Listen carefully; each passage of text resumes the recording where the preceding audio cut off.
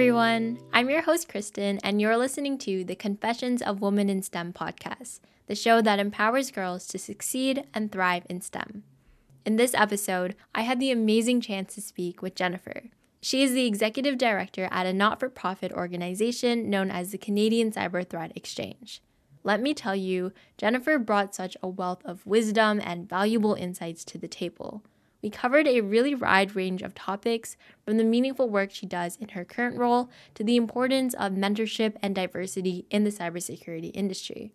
We even delved into some exciting job opportunities that exist in this very promising field. Now, I don't know about you, but I'm very eager to hear directly from Jennifer herself and dive into the heart of today's episode.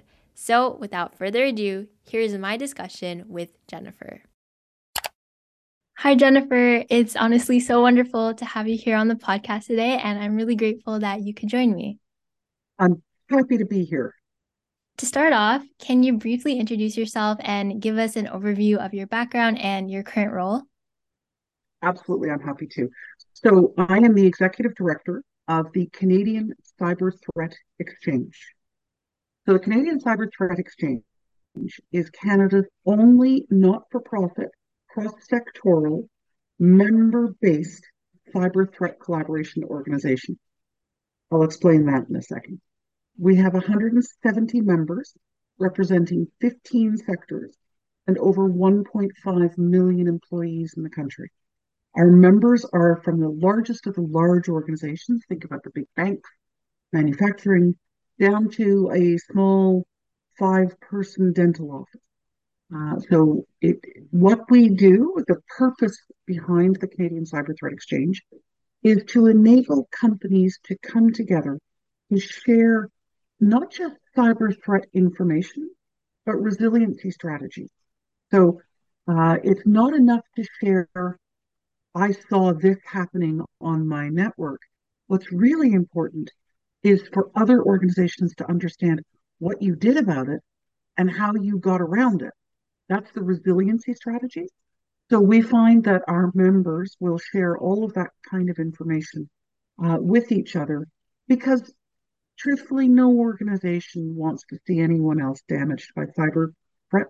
And there's so many out there. So the collaboration is really an important way for organizations to build a better understanding of what the threats are and to create that resiliency and the ability to survive cyber attacks or cyber threats. And so that's what I do. I run this organization with a fabulous team and supported by a board of incredible people who really do understand what we're trying to do and support our mission. And my background, I come from a background of running small businesses, small to mid-sized businesses, helping them grow. My last role was my first introduction in a meaningful way to the world of cybersecurity and cryptography, which is even crazier than cybersecurity. And that's where I fell in love with this particular industry. That's amazing. Thank you so much for sharing your background. And based on all of your experiences, I'd love to know what stands out as the most rewarding and the most challenging aspects of your job. So I think everyone has a different idea of what is rewarding. And in fact, I'll bet that there are Psych 101 students who would say that this is actually a personality test, right? What do you find rewarding? Um, to me, I think it comes down to knowing I've made a difference. That to me is the reward. And the difference could be either to an individual or if I'm lucky enough to be able to be part of something bigger, a difference that would make my world a little bit of a better place. I think I think the answer to both rewarding and challenging for me actually comes down to people. People can be challenging. There is no question, right? Playing on a team, anyone who's played on a team, working with other people, they can be challenging. Not everybody is always on the same page, but people are also the most rewarding. When you do get a group of people working together towards a common goal and you are on the same page, the reward in that is phenomenal. Knowing you've helped somebody, it's a great feeling. Honestly, it's really fascinating to hear about your experiences in this field and how you've also navigated some challenges. And speaking of that, cybersecurity, the landscape, it's always changing and evolving. What are some of the essential skills and traits required for success in this field? And what type of person would you say you need to be? I think to be successful in any field that is evolving, changing, and growing as quickly as this one, as you pointed out, it is constantly changing. Um, I think the most important thing you can bring to this, no matter what level you're at or what side of the business you're on, I think the most essential thing is a love of learning.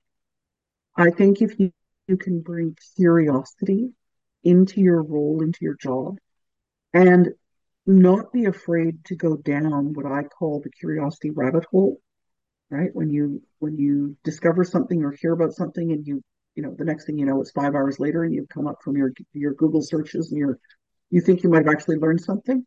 That curiosity rabbit hole, that's how you learn new tricks, new skills. And again, in a constantly changing field, the ability to learn new skills is critical. I think in terms of what type of person you need to be or what trait that you require, you need to have perseverance. And it does, again, it doesn't matter what level you're at. You need to have perseverance. You are not going to succeed at everything the first time you try it. Okay? If you look at the word fail, and instead of of it as not succeeding, think instead as it's a first attempt in learning, fail. What that means is that there's going to be a second attempt because you're going to try again. That's perseverance. And I think in cybersecurity, it's critical. I really love that fail. It's my first time hearing it, and I'm definitely gonna use that in my own life. I actually have it, and I'm not going to put my camera and show you how messy my desk is because that would be bad for my image. I actually have it on a sticker on my wall above my desk. First attempt in learning, because it just reminds me, don't be afraid. Try it. It's a great reminder to have. While having all of these good skills and traits are really critical for success, as you mentioned, I'm really curious to hear about the role of mentorship. Did you, by any chance, have any mentors or role models throughout your career? And if you did, what did you learn from them? So, because I'm, ancient, when I was starting out in my career, there wasn't so much emphasis placed on mentorship. It's certainly not something that I was ever encouraged to do. None of the organizations I worked with had a mentorship type of program. Um, so I didn't have mentors early in my career. I wish I had, uh, but I certainly have them now. Uh, over the last 15 years or so, I have developed my network of mentors, and it's a constantly changing and evolving network. And let me just go back a second. I said network, not one. You don't just want one mentor. You want to have a network of people who are at different stages in their career. And part of my network is not made up of what you would traditionally think of as a mentor. A mentor being somebody who is further ahead of you in their career and can support you in your growth and development and help to lift you up. That's very important. Don't get me wrong. But I now have people in my mentoring network who are at the junior end of their career and they push me. They're in my network because they force me to do better. They don't let me sit around and say, okay, well, we don't need to do that or we've tried that. It's like, no, I don't care. Do it again. Try again. Um, you need to surround yourself or to have a group of people that you can draw on that come from different areas of your life that you can look to for different things, advice, support, sanity check, right? And I've got a number of different people in my world that I look to for. that type of thing. I've got a colleague who runs a similar organization to this one in a different country. And she and I try and get together and just talk about some of the challenges we're having.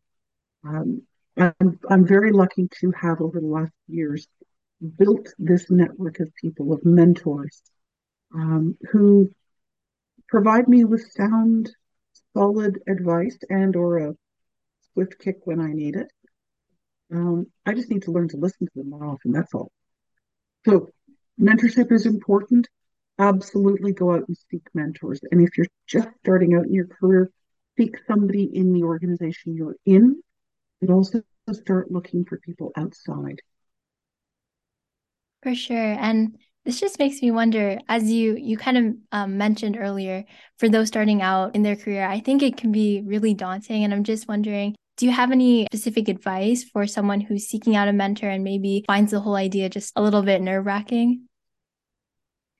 It is nerve-wracking.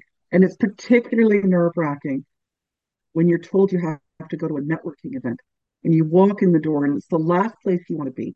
You really don't know anybody in the room. And how are you going to go up to somebody and ask them a question? And it is, I was just at a networking event last week, which was for new employees in the cybersecurity industry. So everyone was fairly young. And you could see everybody sort of trying to stand in the corner, right? Afraid to make that first conversation.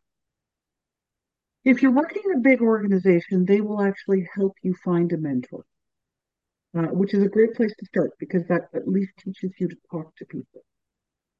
If you're not working in a big organization, you find your mentors by going to industry events. And I'll tell you what I said, exactly what I said to the group of young people that I was speaking to at this event, all of whom were standing together. They all came from the same company. They were all standing in a little group and they were not approaching anybody. And so I, being me, walked up to them and said hi. And I challenged each of them to go and talk to three people and come back and tell me the person's name, first name only, because it's too much to remember, their name, their favorite color, and what their passion was, what they liked to do. And they thought I was crazy. And I said, no, just go up to somebody and say, hi, my name's Jennifer. What's your name? Once you've started that, it's very easy. Once you've asked somebody three questions, talking to them for the rest of the evening is suddenly very easy because they're not a stranger anymore. That's all. So I challenged each of these three young people to go and do that. They came back, they reported back to me. I said, great, now go talk to them some more. Now you know them. Now you know them. What's the issue? That's how you find a mentor. That's how you find um, people that you can get advice from, is by going to industry events, by making or taking opportunities that are given to you to do that kind of thing, uh, talking to people in the lunchroom if you're at work. That's how you do it. For sure. And I really love the simplicity of just the three questions. And once you kind of break that barrier, it can get really easy for the conversation to flow. Absolutely. I really liked hearing about the impact of mentorship on your career. And I'd like to shift gears a bit and talk about diversity in the cybersecurity industry because it's a really pressing issue. Why do you think it's important to have a diverse range of voices and perspectives in cybersecurity? And what steps do you think companies can take to help increase diversity and inclusion? Wow. Okay. So let's put it on the table. Diversity, we talk about diversity models and diversity matrices, and every company should have 25% of this, and forget all of that. Diversity is critical. It is critical to the survival and success in cybersecurity. It's not a good thing to do. I mean, yes, of course, it's a good thing to do, but it's actually a business decision. And that's what people have to start recognizing, is that you must have a group of people looking at problems or solutions or situations from as many perspectives as possible. If you don't have a diverse workforce, a diverse team, then you're all going to approach problem from the same perspective. Well, that's sort of a little ridiculous because you're all going to come up with the same solution. And that's short-sighted. Diversity gives you that opportunity to develop a much broader spectrum of solutions or to see different sides of a problem so that you can actually be prepared for it.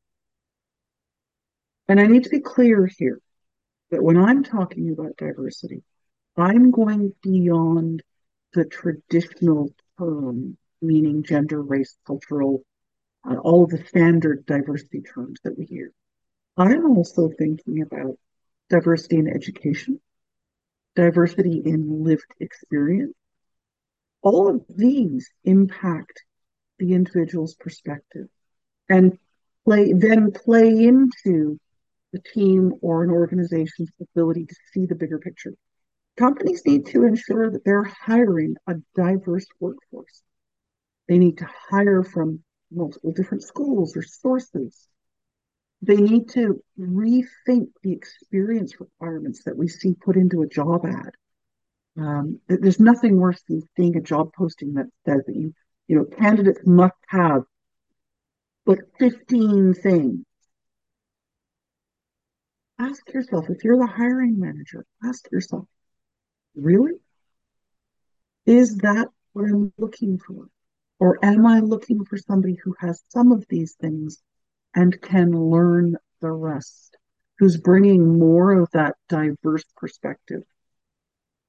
There's a study out there, and I didn't have time to look it up carefully.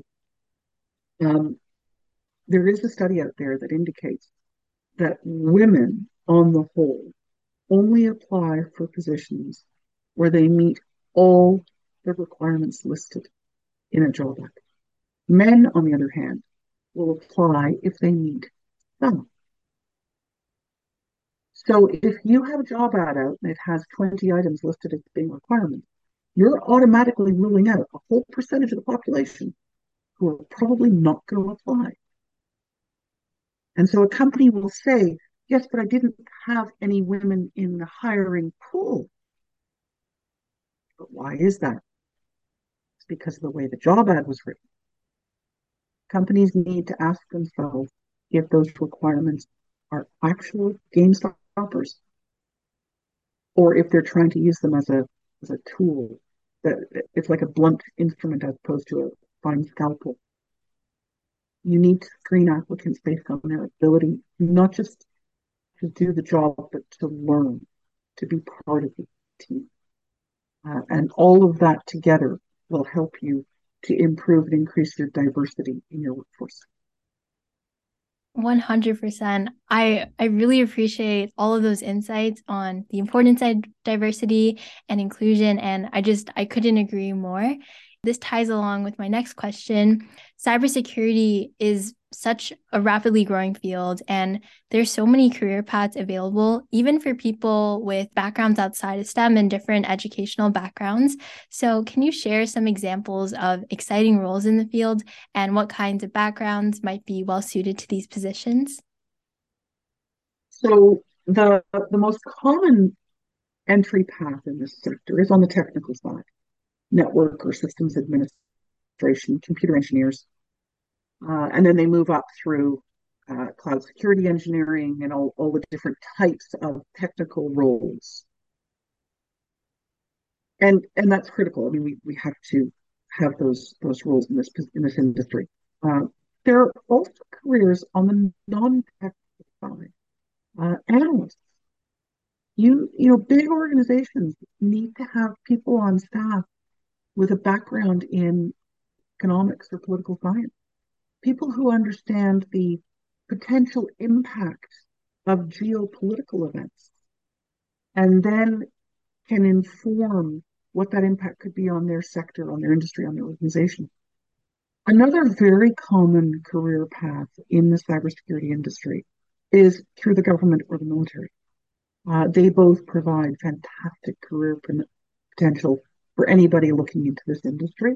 And a few years in, people then, go on to the civilian side, um, and do much the same thing, but with a huge amount of experience underneath. So it's never too late. I mean, I ended up in this industry at the late end of my career, and I'm not the only one. So it's never too late. Um, it's definitely an easier entryway if you have background in STEM, right? You can come up that networking side and then make the transition over, but it's not too late for anybody. Definitely. Thank you for sharing all those examples of different roles available in cybersecurity. Although this makes me really sad, we've now come to the end of our conversation. But before we wrap up, I'd like to ask you one last question. And that is, what message or piece of advice would you give to girls interested in a STEM career? Did I mention perseverance before? Because we're going to go there again. Um, keep at it. Um, keep at it. But I would also stress the importance of learning to write critically, which when we think about STEM, people tend to think, the sciences and technology, but the ability to craft a good argument in writing is very important, right? You could come up with the most brilliant idea that could, save the world from all kinds of disasters. If you can't write it, if you can't communicate the idea clearly, it's going to end up at the bottom of some drawer. So take those extra classes in critical thinking and in writing ability, because the combination of the two will make you a powerhouse. And let's go back again. Perseverance. Absolutely. It's going to be challenging. There's no question, but it's worth it. Good things are. I love that perseverance. And I also like that mention of critical writing skills. I think both of those definitely key. Yeah, absolutely. Thank you so much for joining me today, Jennifer. It was such a pleasure talking with you. Kristen, it was a pleasure. Good luck to you and to your listeners as well. I look forward to seeing you all in the workforce soon. That concludes my discussion with Jennifer, and honestly, what an insightful conversation it was. I have to say, I feel beyond grateful to have had the opportunity to talk with Jennifer today. She holds so much knowledge and expertise, not only in her role at Canadian Cyber Threat Exchange, but in her approach to leadership and communicating with others. I'm simply just super inspired by her, and I believe that she is a really fantastic role model for young women interested in pursuing a career in STEM and for young women in general. To connect with me, feel free to message me on the podcast Instagram account at Confessions of Women in STEM, and please do join our community on Instagram. If you enjoyed this episode and would like to support the show, please share it with friends and family or leave a rating and review. Thank you so much for tuning in, and I look forward to speaking with you next time. Bye!